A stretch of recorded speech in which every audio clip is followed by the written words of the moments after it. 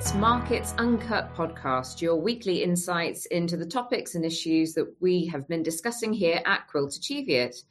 Remember, so you don't miss future episodes, be sure to hit the follow button on whichever streaming platform you are listening on, or by following hashtag QC Weekly Comment on LinkedIn. I'm Vanessa Eve, investment manager based out of our Leeds office, and this week I'm delighted to be joined by regular commentator and head of fixed interest Richard Carter, as well as Ben Barringer, research analyst covering technology, media and telecoms. Gentlemen, welcome to you both. Now, last week saw a number of economic data points, with UK inflation falling 6.7% from 6.8% in July, rather than increasing as many had been expecting. Closely watched core inflation, which excludes things like food, alcohol and energy prices, also dropped from 6.9% in July to 6.2% in August. Again, a far larger move than many had been anticipating. Over the pond in the US, the Federal Reserve maintained its benchmark interest rate at 5.5%, which is still a 22-year high, with the Fed Chair Jay Powell stating that moderate rate cuts are expected in 2024 and 2025. Even the Bank of England kept interest rates on hold at 5.25%, taking stock of the rates of inflation falling. So all of these things has given us quite a lot to think about. And Richard, things are certainly moving at a fast pace with the economic data that we saw out last week. Now, what implications do you see for bonds, particularly US Treasuries and UK gilts, in response to this latest economic data?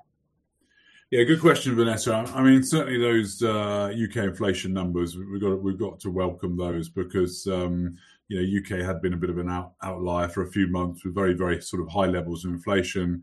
And now it does look like it's heading in the right direction and coming down pretty quickly. So let's hope that continues to be the case.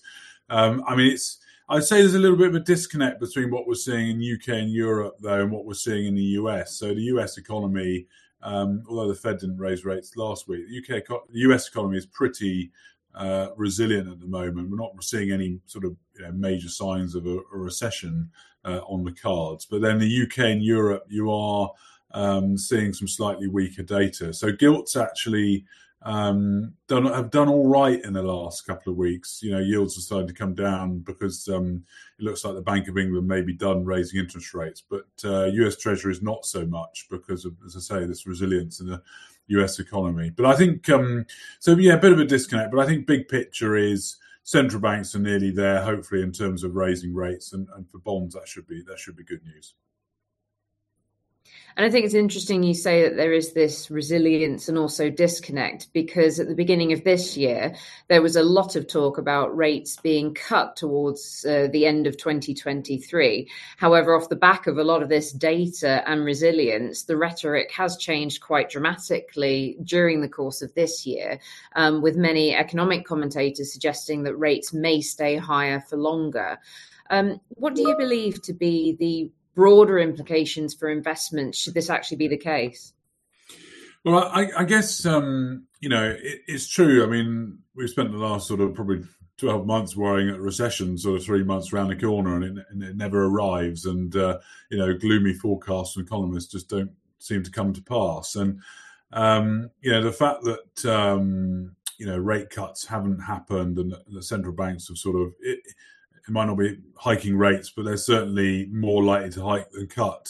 Partly, that's good news because economies have been more resilient than expected. Although we've also got to say that, excluding the UK numbers on inflation last week, there has been some signs of quite sticky inflation. So the fact that rate cuts haven't been delivered is good. Is partly, as I say, partly down to that sticky inflation, which maybe for investments is not so good.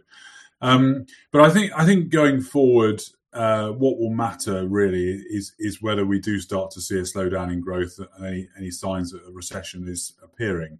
Because as long as we've got this sort of soft landing narrative going on in the States, even if the Federal Reserve's on hold for some time, and that's certainly good news for investments because soft landing means no great recession, and we can carry on. The economy can carry on doing pretty well. For bonds, it's slightly different. I mean, bonds, for bonds to do well and to recover some of the losses they saw over the last 18 months, we do kind of need to see rate cuts at some stage. But as I say, with the data being quite resilient, that looks to be some way off for now. So quite a few moving parts involved in this, but actually some positive signs that actually we might be avoiding recession. And I think it's on that basis that it's actually right to bring in Ben, because interest rates remaining higher for longer could actually be a bit problematic for higher growth stocks in the weeks and months ahead. Now, why is this the case? And do you see any stocks that may be more vulnerable than others? Hey, morning, Vanessa. Thanks very much. Look, it's really important to think about interest rates when looking at tech companies. Actually, the three things I really focus on are fundamentals, relative growth, so growth of tech versus other sectors, and then, of course, interest rates, which is a discounting mechanism. And so when you've got long duration assets, as many tech companies are, higher rates do mean lower valuations. Look, and we saw this in 2022. Fundamentals deteriorated. There were other areas of growth that were delivering faster growth, like energy, and rates were rising. So that wasn't very good. In the first half of 2023, though, the narrative has been much better. The fundamentals have been good. There hasn't been much growth from other sectors, and there's been this narrative that rates are peaking, and so people are looking through that. As we sit here today, fundamentals for tech and going into this final quarter, fundamentals for tech are a bit mixed, right? So you've got PCs and smartphones, which have been bad, but are bottoming and improving. You've got auto and industrial semiconductors, which have been good, but are starting to roll over. And then you've got data center, which is a long-term sort of growth area, particularly driven by cloud and, of course, AI.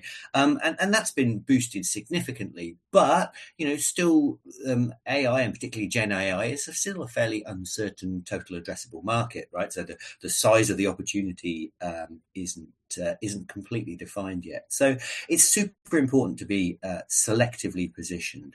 In terms of that relative growth as we move into this final quarter, I'm a little concerned about the move up in the oil price and whether that leads to a change in market leadership around oil companies. But I still think there are plenty of good opportunities. In terms of interest rates, and back to your question, higher for longer is not that great, because short-term rates only impact the value of tech companies, a modest amount. But what we're really interested in is what is the sort of terminal rate of interest rates. So that is a concern for us. Now, in terms of your question, who's the most exposed? It's really the very high growth companies which have the longest durations. And that's not really an area that we play in. We try and avoid very cheap companies in tech because largely they're being disrupted, and even though they look cheap on earnings, those earnings are often going down and continue to be revised out because the companies are being disrupted. And the very high growth and often unprofitable companies we don't invest in because it's it's a much higher risk area of the market. And so we're still very content at buying really high quality companies at what we think are good valuations. I think it goes back to the old adage, we need to look under the hood and have a gander at the underlying fundamentals before taking the plunge. And certainly the bright new frontier definitely seems to be AI at the moment. And I suppose just taking a broad look at one particular company that has come to the market, it is interesting to see that shares in bank-backed chip designer ARM actually fell after their listing price on Thursday of last week. There was obviously a spectacular rally initially. How far do you feel this is in response to potentially the central bank rhetoric around interest rates staying higher for longer? Or do you think that this is a bit more specific to the company in question? Yeah, look, I think interest rates are definitely a factor, but I would always point to the fact that ARM and SoftBank wanted this to be a successful IPO. So let's just take a step back. ARM is a business we've known for many, many years, almost 24 years now. And it's a very unique company. It's basically doesn't make any chips, but its architecture, the ARM architecture, is the global standard for low power, often mobile devices. And so since 1999, they've grown very, very strongly, taking share from companies like Intel, who were dominant in processors, but really dominating the mobile area because of that low power efficiency of the processors. In fact, since they started, 250 billion chips that are based on ARM have been produced, and last year 30 billion were produced. So this is a company, if you haven't heard of it, you've definitely got some of their products in your smartphone or in your television or in your car and so on and so forth. It's a hugely prolific business, and it's a very interesting business model because you pay an upfront license to use the architecture, and then ARM gets paid on a royalty rate based on the about 1 to 4% of the chip price when it's produced. So anyway, we've known the business. We knew it when it was listed on the London market. We were, a little annoyed when it was taken private by SoftBank in 2016 because we lost a fantastic company in the UK. They have been investing under private ownership in the cloud and in AI, and also particularly in automotive, to try and diversify away from that smartphone dominance that they've got that's really influenced their revenues over the years. Then you may recall a couple of years ago, NVIDIA tried to buy ARM, which was blocked, and I'm not surprised it was blocked because of the unique status and the sort of Switzerland status of ARM and its independence. It being owned by another chip maker, I think would have not been good for the chip industry and probably not been good for ARM either. So we had this very much anticipated IPO, the largest in a couple of years, and a real test of market sentiment. Masayoshi-san, who's the head of SoftBank, was looking for a valuation initially at around 70 billion. Now, the sentiment's not been that great, and so that's got edged back down to around the 40 to 50 billion market. But there was quite a lot of interest in the shares, not only from institutions, but also from some strategic investors. So the great and the good of the semiconductor industry. So Intel, AMD, Apple, Google, NVIDIA, Samsung, TSMC were all going to take a strategic stake. So that demand, plus the relatively limited free float, only 10% of the shares that SoftBank owns have been placed on the market, means that SoftBank needed it to be a success to help their own valuation, but also there was a bit of a squeeze up. And so I'm not surprised that the company priced at around 52 billion, went all the way up about 25, 30, almost 30% in the days after the IPO, but has now come back to a much more sensible level, pretty much back to where we started. And so for us, it's a great business, a unique asset. It's got very good business model in terms of recurring revenues, but the growth, they do have to execute on a number of different levers and vectors in order to really deliver better growth and better profitability. In fact, this year it's only going to produce 3% growth before rebounding with the smartphone market next year. So we think the valuation is a little heady. There are also some risks as well for ARM. So there's a competitive product called RISC-V. There's ARM China is a little shady. And then they also have a lawsuit with Qualcomm as well. And so, look, ARM is a fantastic business. We're going to stay opportunistic and probably look for our opportunities as they execute over the next quarters. 14th of November is the next time they will talk to the market.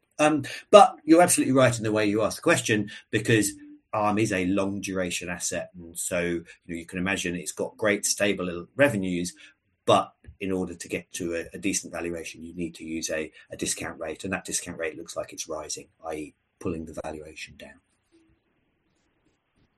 Well, thank you very much, Ben, for that extremely detailed commentary around ARM, a company probably very few people have heard of, and yet it has such a fundamental impact on our lives on a day-to-day basis. So, no, really appreciate your insights into that. And likewise, Richard, your insights into broader interest rate moves, which are clearly going to have a longer-term impact on everyone, right down from ourselves as individuals through to companies.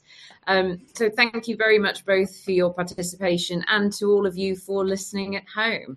Now, did you enjoy our discussion on the podcast today? We would absolutely love to hear from our listeners. So please review the show now wherever you're listening and share it on your socials and tag us at Quilt Achieveit.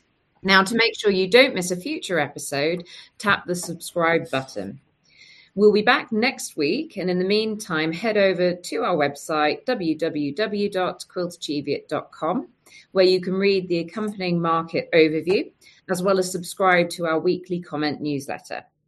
You can also stay up to date with our thoughts on market news, industry insights, and our upcoming events and webinars on our website or our social media pages. Finally, if you have any questions you'd like to ask one of our experts for our next podcast, then simply ask them via the weekly comments page on our website. We would love to hear your questions. That's it for today. So thank you again, Richard and Ben, for your time, and to all of you for listening. We'll see you next time.